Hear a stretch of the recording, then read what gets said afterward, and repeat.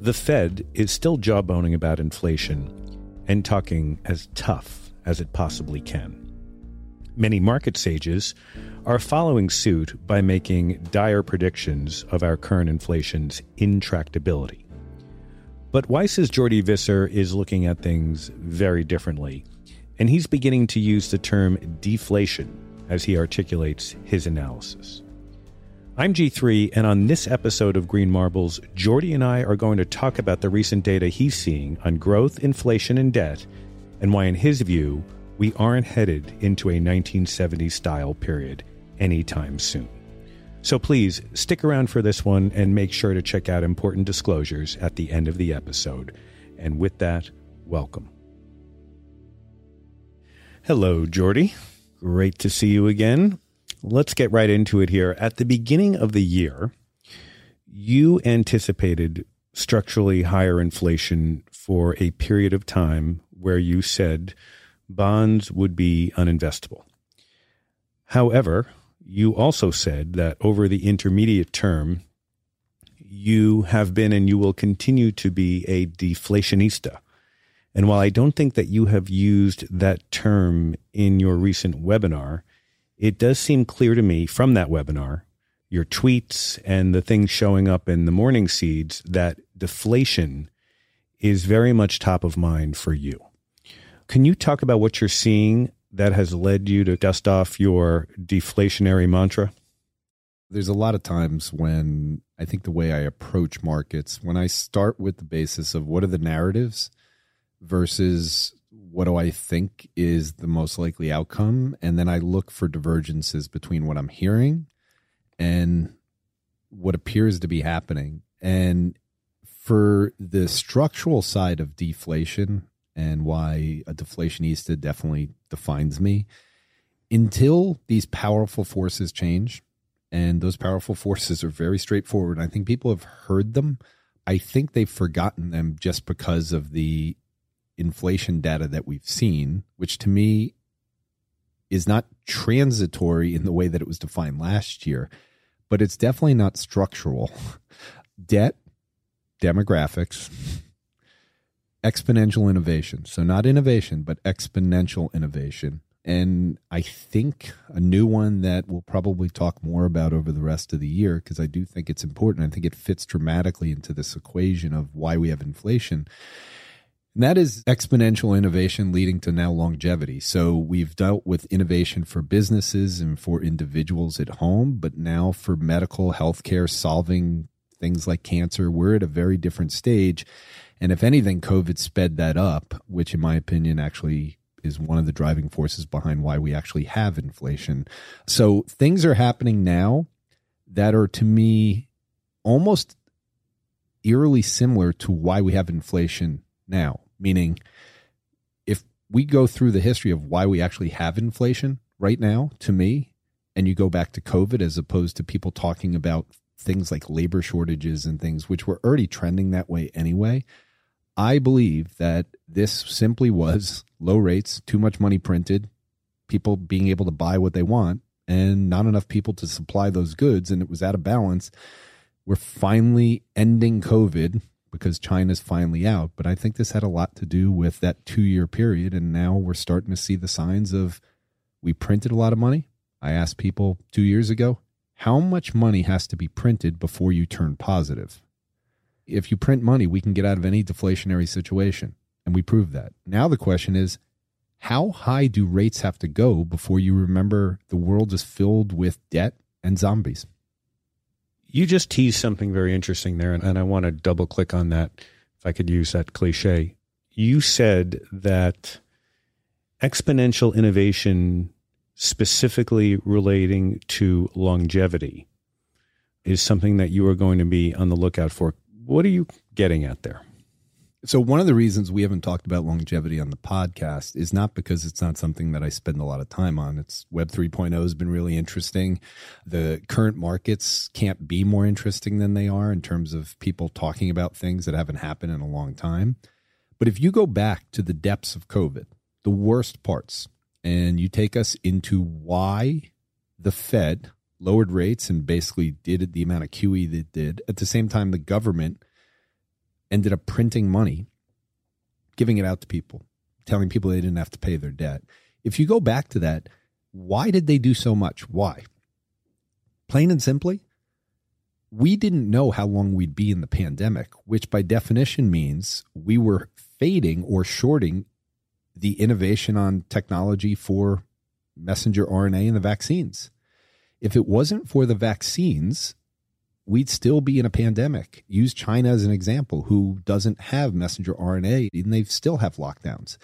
The fact that we printed that much money was a bet on how long it would take. And if you remember at the time, I think they were saying we had never had a vaccine go from beginning of analyzing until getting it to the market in mass scale in, say, 4 years, something like that. Very long period of time, which was scary as could be. And it happened so quickly that by November, it was a positive force on the markets. So the markets went up. We created an enormous amount of net worth at the same time M2 was gone. So in the end, the inflation was created by technology's ability to get a vaccine combined with the amount of money that was printed. But let me just be even more precise. What you are saying is the mRNA technology essentially helped fuel inflation. Absolutely 100%. Because we didn't know how much money was necessary to either have a mild recession. There's nobody who expected. You just go back to the forecast. In fact, last year, the economists, the economic forecast for the economists out on the street, the average number was for 2.3 or 2.4% inflation for the end of this year. That was a year ago. So economists don't know anything about what the future is going to be on inflation. And that's why right now, with growth slowing, with money supply negative over the last 2 months, personal disposable income negative for the year so far, why are people not worried about deflation? I just want to get back to this green marble here for a minute, because it's a really interesting thing that you're saying. I'm guessing, and maybe you know, I'm guessing that when Powell was in the depths of this period, he did not have the ability to consult his internal team of infectious disease experts, right? They had no idea. He called up a guy he probably knew, right? And said, how long is this going to take? Yeah. When you take the global economy and stop it, there were many people that we were talking about, so many people being killed. And again, they did not know when a vaccine would come out. So the technology did not offset the amount of money that was printed. What's offsetting with the amount of money that's printed is a combination of inflation going higher and rates going higher. All right. Well, moving on from that really interesting point that you've made there, you have talked recently about the money supply. Can you elaborate a bit on why you've been so fixated on that? I have a hard time with people talking about inflation, but not at least going through the helicopter money. So we always said if there was helicopter money, that would lead to inflation. Okay, so then let's go through the numbers and actually figure it out.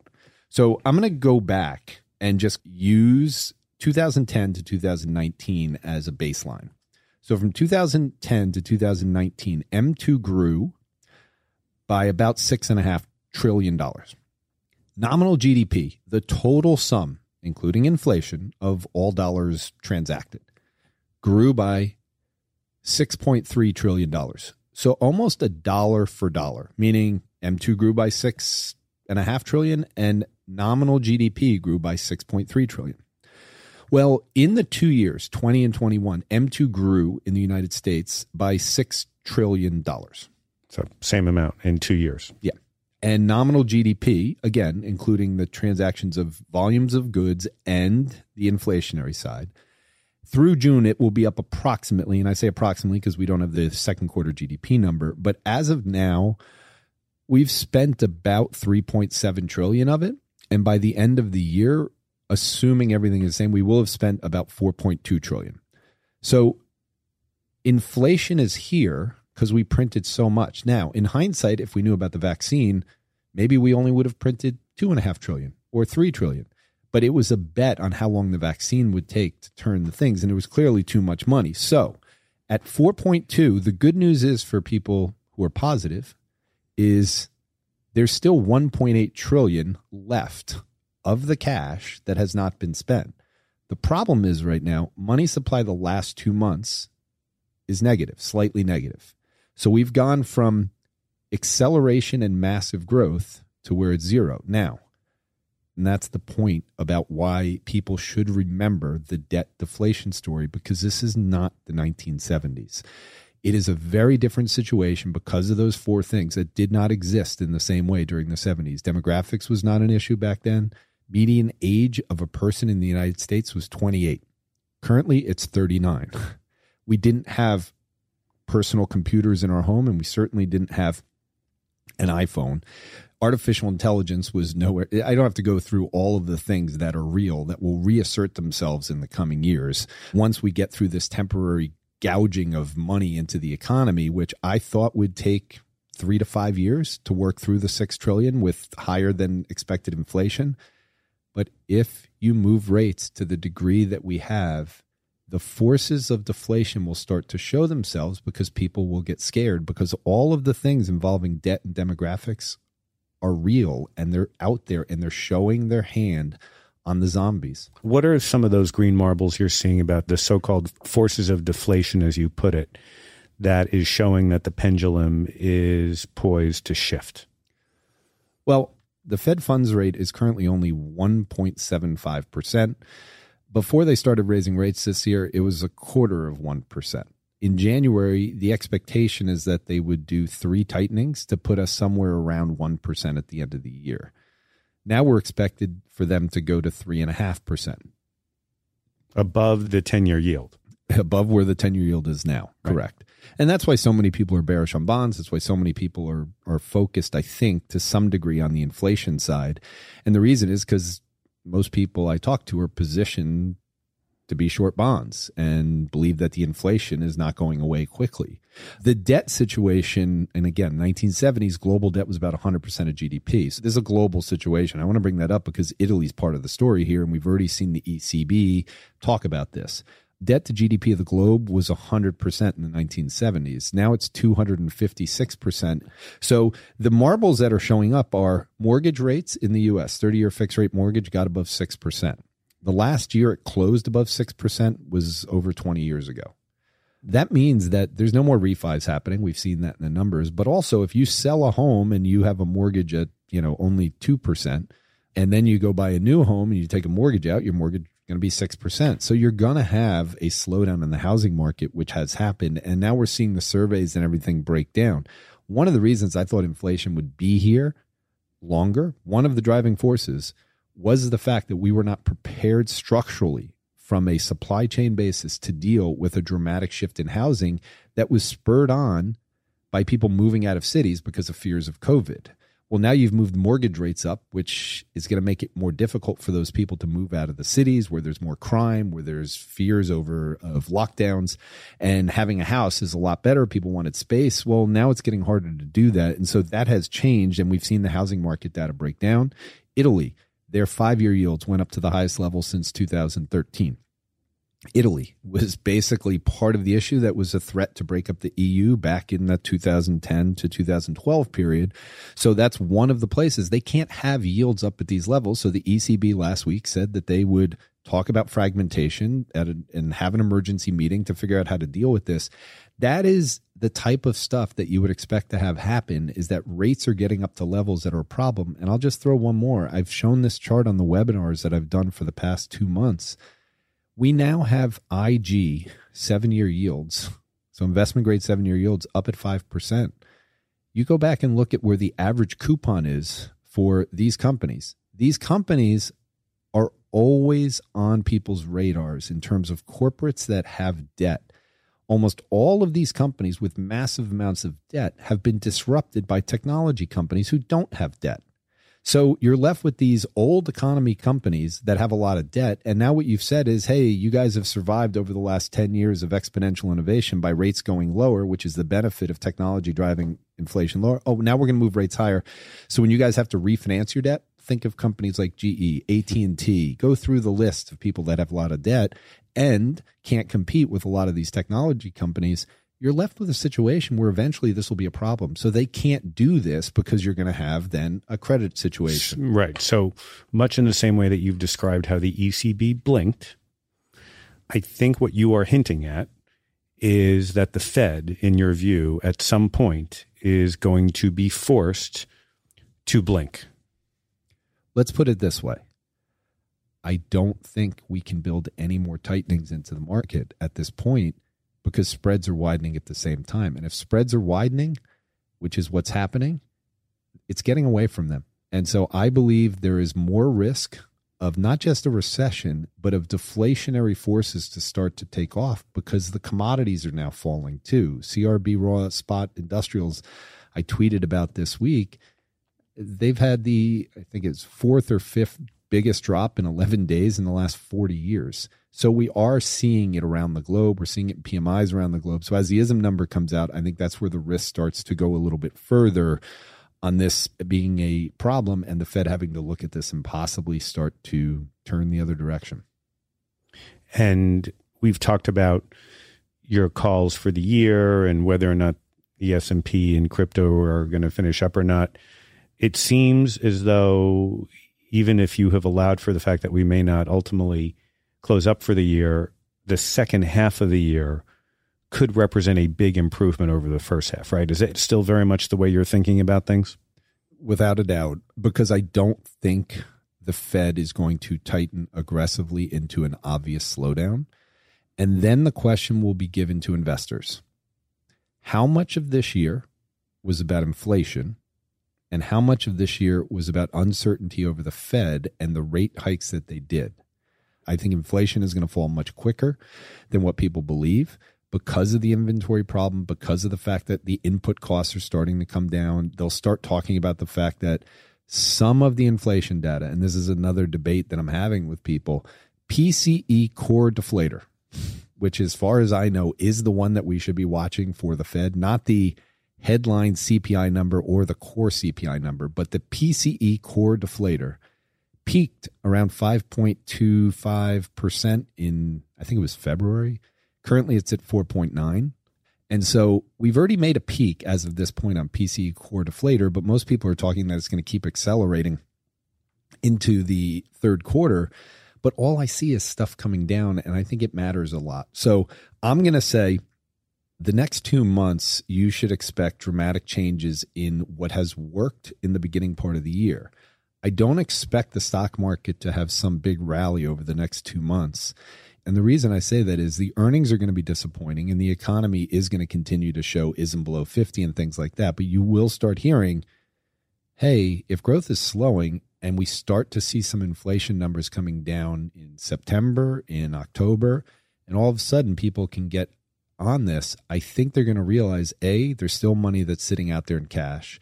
Number two, the sentiment is so bearish and people have been positioned for negative stuff that you're going to get a rotation. And if we get into kind of the October, November period, China tailwind, Fed tailwind, I think it's going to be a different story. So I'm still going to stick with the fact that the market's going to rally back in the second half of the year. And Bitcoin as well, as I've highlighted in my tweets and stuff, I still believe that's going to come. But I think it's predicated on the fact that there's going to be a turn in the Fed and that the Fed was responsible, the uncertainty for the first half of the year. To conclude, I do want to just ask you a bit more about China. You have been very out front on your view that the animal spirits are being aroused in China. Could you just talk a little bit about how China potentially can help the U.S. markets and the global markets as we sort of head to the end of the year? On the webinar, I highlighted a few things that I think are important. We forget that a lot of the market weakness, which really began in January, February of last year, and I say that not because the equity market went down last year, but that's when the GameStop situation happened. That's when small caps started to underperform large caps.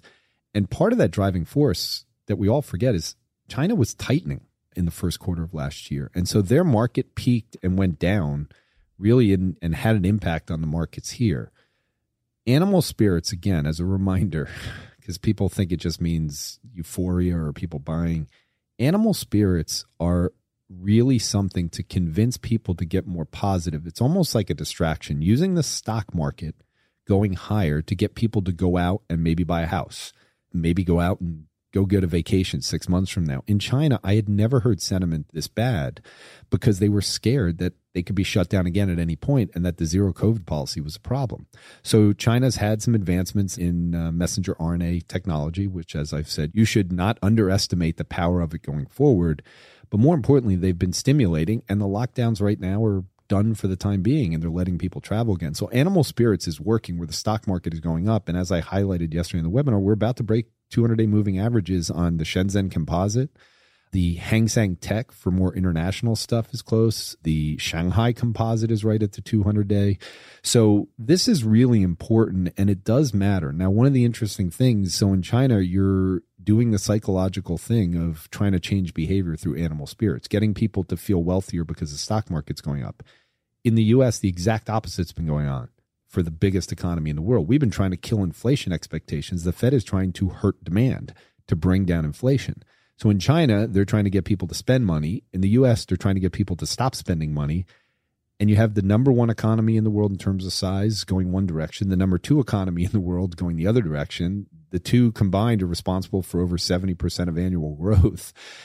And I think they'll both be lined up the same way for the final 3 months of the year. And if that's the case, you can expect much better things, because I will remind people the stock market is a discounting mechanism. It goes ahead of the data. And everyone should remember that because of COVID. At the worst part of the economy, the stock market was already going higher. And I believe the worst part of the economy is now about to hit the summer. And I think the bottom will be there. And I'll end on this. When the Fed raised rates in June, as of right now, the day later was the low of the year. So when they did 75, which was not expected over the weekend, they ended up doing 75 on Wednesday. It was expected by the market by Wednesday. The market bottomed the next day. If that holds, everyone will be reminded again that the stock market is a discounting mechanism. Excellent. And I have to say, I think we got kind of a double dose of green marbles today. So I appreciate you bringing your A game to this one, Jordy. Fascinating conversation. Thank you again. Thanks, G3. This podcast should not be reproduced, copied, distributed, or published in whole or in part. This podcast is presented for informational purposes only. The views expressed herein are subject to change without notice. The information in this podcast is based on data regarding current market conditions from sources believed to be reliable. Nothing in this podcast should be construed as investment, legal, tax, or other advice, and should not be viewed as a recommendation to purchase or sell any security or adopt any investment strategy. You should consult your own advisors regarding business, legal, tax, or other matters concerning investments. Please review related show notes for this podcast and visit www.gweiss.com to review related disclosures and learn more about Weiss.